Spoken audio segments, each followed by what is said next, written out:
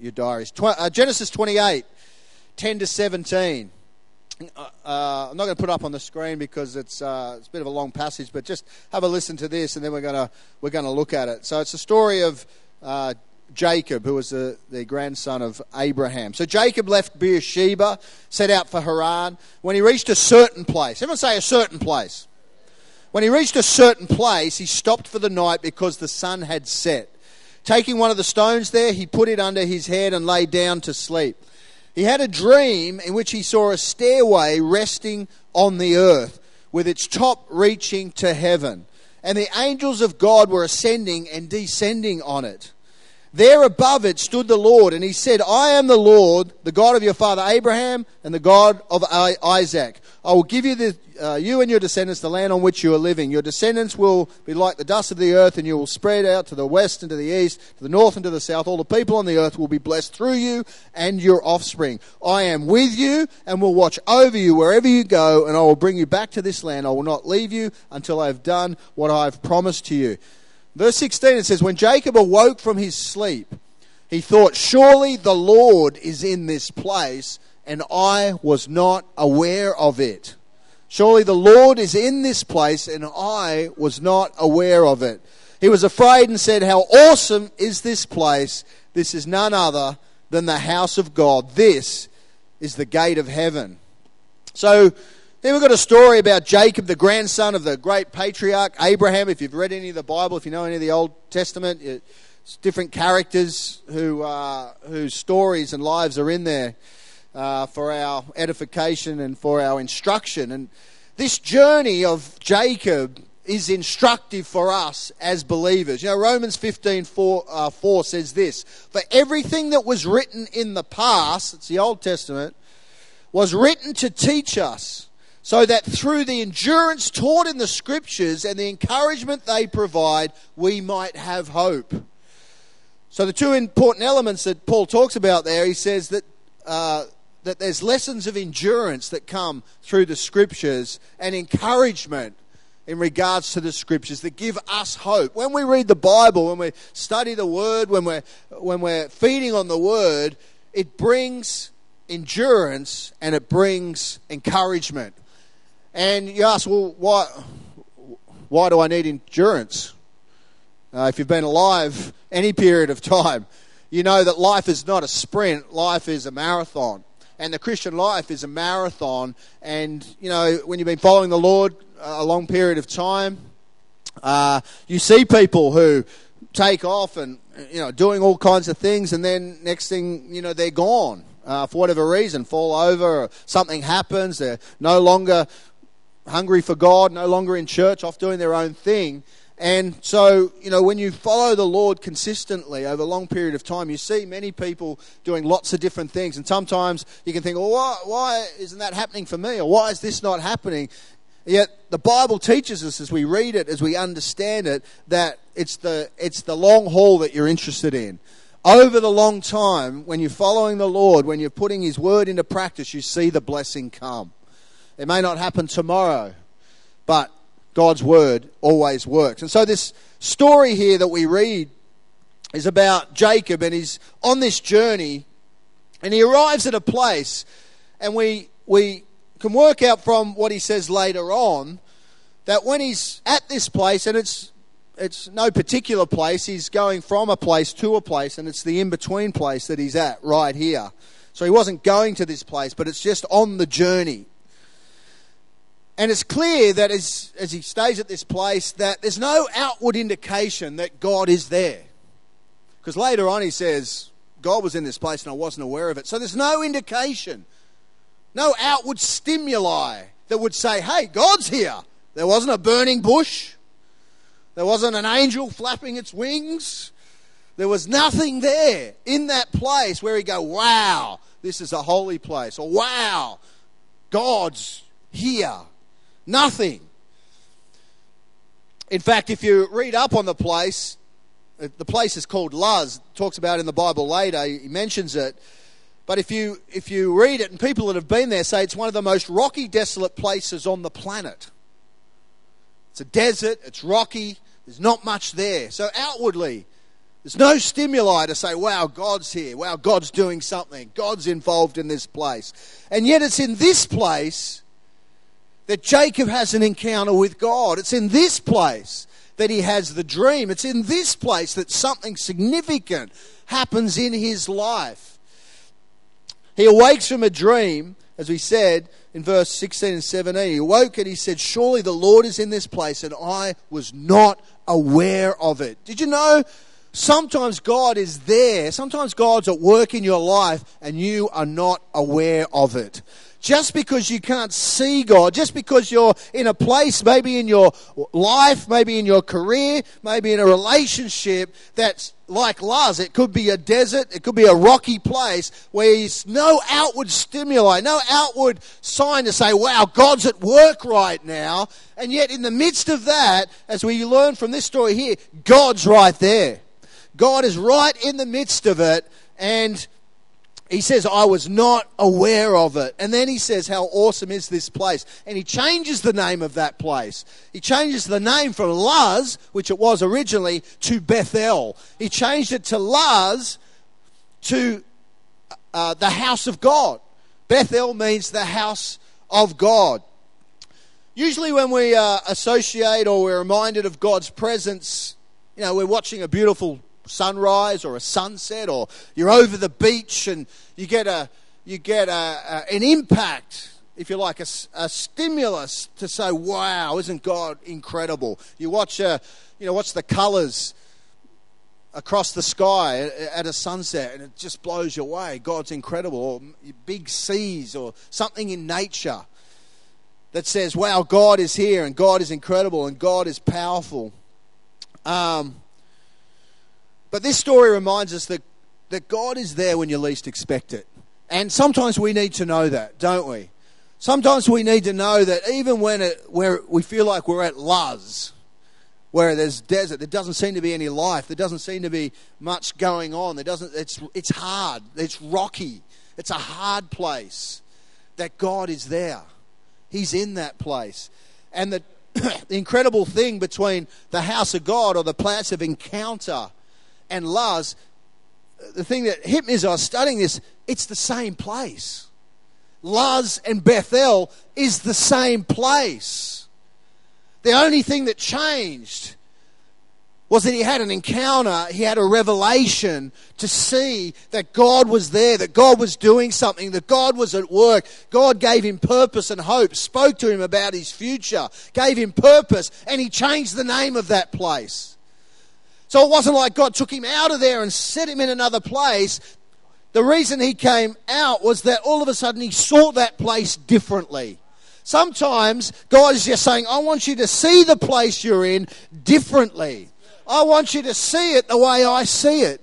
I want you to open your eyes and understand that I am in this place and I am doing something significant in your life and in your world, in your circumstances, that is going to have an impact on your future. And so don't despise this time right now, because right now I want you to turn your Luz into Bethel. That's what he's saying here right now. It's about perspective. It's about not just focusing on what you see. Last week I shared in the offering that scripture. Where is it? I had it up there. It's in the other thing. Can you go to the scripture? I can't remember what it was now, but I talked about it. It's in my message. No? Yeah, it's the last slide, I think. Last one, second last one, third last one. One of them.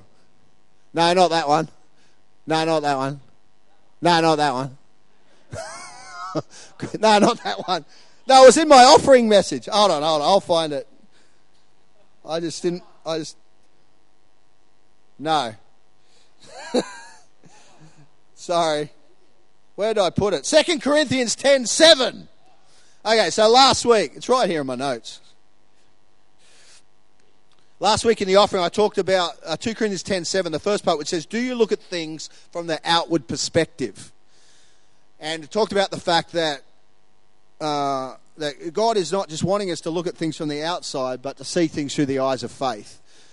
And that's exactly what God is saying to Jacob right here. He's saying that I'm at work in this place. I'm at work in your life. You may not be able to see it. You may not be able to recognize it by the outward circumstances that you find yourself right now. But I want you to understand and have a revelation that you need to change where you are right now from Luz, which actually means separation, to the house of God.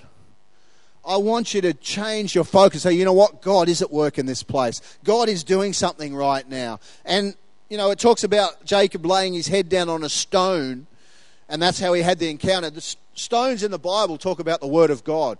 So Moses brought 2 stones, the 10 Commandments, down out of the mountain, brought them to the people. Stones talk about God's Word in the Bible. And so when he laid his head down on the stone, what it's saying is he was laying down on God's Word.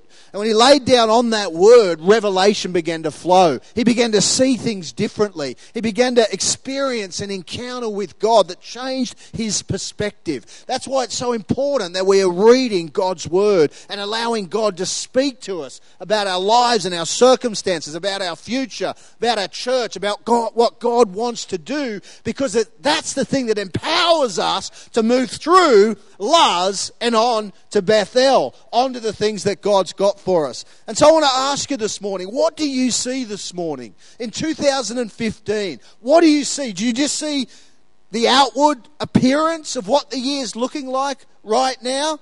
Do you see a year full of opportunity and favour in line with what God says and the promises that he lays down? Or do you see a year full of fears and obstacles? Maybe things aren't looking that great on the outside right now, but I want to encourage you, and God wants to encourage you this morning. Say, you know what? I'm not going to just look at it from its outward appearance. I'm going to see God in the midst of what is going on right now in 2015. So what do you see? Do you see opportunity? And if you can't see it right now, you need to see it. Because God is a God who is able to do immeasurably more than all we ask, think, or imagine. God is a God who answers prayer, meets needs, is unlimited and unlimitable. And when we come before him, then we expect him to do things. It's a relationship. And so what do you see? Do you see new beginnings in 2015, or just same old, same old? Just the same old, just another year, the same as last year, same as the year before? Or do you see new beginnings? Because the God is a God of new beginnings, the Bible says. New ideas, new opportunities, new things coming into our world that bring us onward and upward into the things God has for our life. It's a matter of not looking at things from the outward perspective, from the outward stimuli, and saying, God, show me what you've got. Help me to see, not just with my natural eyes, but with the eyes of faith, to believe and step out into the things that you've got for me in 2015. As a church, come on, give the Lord a hand. As a church, God wants to do things through us and in us to have an impact upon this community. And there's lots of things that we're looking at starting and getting involved in 2015, and we'll talk about that later in February, Vision Sunday. But God is at work in us and through us, the Bible says. In us, so answering our prayers, meeting our needs, working in our family and everything, but not just in us, but through us. They're the 2 elements of the Christian life. Yes, God wants to answer our prayers, meet our needs, fulfill our desires, but he also wants to move through us to change the lives of other people. And if we've only got our focus on one part of it, then we're missing.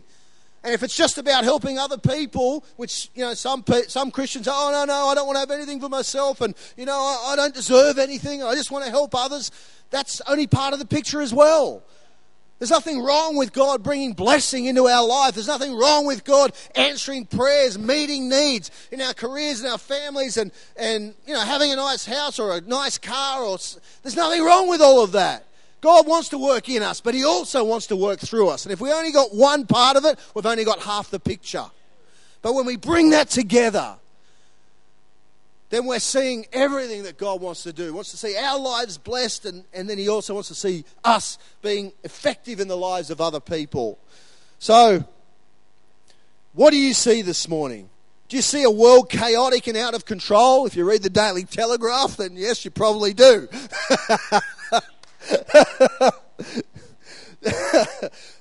Or do you see God at work right now in the world, fulfilling his purpose and plan and saying, who's prepared to put up their hand and say, I want to be part of the solution? That's what God's looking for right now. We've got an important part to play. So the devil's MO, the devil's method of operation is one of suggestion. And this is the way he works. And it's all throughout Scripture. I haven't got time to look at all the Scriptures, but he did it with Jesus. He did it with Adam and Eve. But he tries to reinforce insinuation by getting us to focus on the outward appearance. And so he'll say, look, God's not for you. Have a look at your circumstances. That's what he said to Eve. God's not for you. He's withholding the apple or the fruit or whatever it is. And so the way he works is he tries to reinforce his suggestion by getting us to focus on our surroundings rather than living and working and believing by faith. So he'll go, look, what's this Christian stuff doing for you? Look at your life. Have a look at your circumstances. Has it got better? It's worse. This is not happening. That's not happening. What's God doing for you? Forget about God. Forget about church. Go back to what you were doing. It's suggestion. He drops suggestion and asks us to, and tries to get us to focus on the outward appearance, on the physical stimuli. Because God is sometimes working behind the scenes. God doesn't always work in front of us. He's at work behind us. He's at work ahead of us. And that's the beauty of the Scriptures. As we read the stories of the patriarchs, as we read the stories of people, we get the whole picture. We can see that in there, if you take just a focus on one day, like this day in Jacob's life or the day before, you can go, well, where's God? But when you look at his whole life, you see God's faithfulness and fulfillment of promises all the way through. That's what gives us the encouragement, the focus and the determination. You know what? I'm going to choose God rather than take what seems to be the easy way out. I'm going to trust the Lord with this area of my life. So he says, hey, look at your family, look at your bank balance, look at your careers. What's God doing for you? God is at work. It's a matter of saying, you know what? It may look like Luz on the outside, but it's Bethel on the inside. Because it's one and the same place. The only thing is, it's about the way I see it and what I believe about it. What do you see? It was a fog-shrouded morning in July 4, 1952, when a young woman named Florence Chadwick waded into the waters off Catalina Island. She intended to swim the channel from the island to the California coast. It had never been done before by a female. Long-distance swimming was not new to her. She'd swum the English Channel both ways previously, so she was a professional long-distance swimmer. The water was numbingly cold that day, July 4, 1952. The fog was so thick she could hardly see the boats that were surrounding her as she swam. Several times, sharks had to be driven away with rifle fire. Imagine that. She swam more than 15 hours before she asked to be taken out of the water. She'd been swimming 15 hours. Her trainer tried to encourage her. Her mum was also on the boat saying, you're almost there. Just keep going. She swam a little bit longer and then said, get me out. She stopped swimming and they pulled her out of the boat. She was 1 mile from the shore.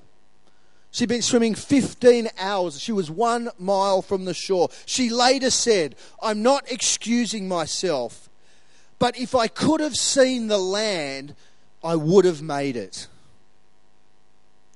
Because she was surrounded by fog, she couldn't see the final destination. She couldn't see where she needed to go, and in the midst of the fog, she gave up. So close to her destination. You know, life is like that sometimes. We find ourselves in a fog, and we give up, not knowing that we're so close to the prize. That's why God's word, it says, is a light in the dark. God's word is like a beacon in the fog that says, all things are working together for good for those who love God, who are called according to his purpose. 2 months later, after her failure, so 8 weeks later, Florence Chadwick walked to the same beach, the same channel, swam the distance. The same thick fog began to descend upon her. And yet this time she swam all the way to the coast. They said, what was the difference between this time and last time? The conditions were the same. She said, this time Before I left, I took a photo of the coastline, and the week before, I focused on it every day. And while I was swimming in the dark, I was focused on the coast. How amazing is that? That is exactly like our life. If you don't know where you're going, if you're not sure where you're headed, if you don't know what God's got for you, then you're going to give up. Proverbs 29:18 says, without a vision, people cast off restraint. Another version says without a vision, people perish. And so you might be feeling in Luz at the moment. You might be feeling like, man, I'm in a hard place. This is a rocky place. This is not easy. I don't know where God is. What's God doing? What's going on? He doesn't seem to be here. I want to tell you this morning, as we stop to pray in a minute, I want you to ask God, God, show me. Oh, show me. And then put your head down on a stone tonight. Not literally sleeping on a stone, but let God's word get into your head. Let God speak to you. Let revelation fill your heart. One word from God.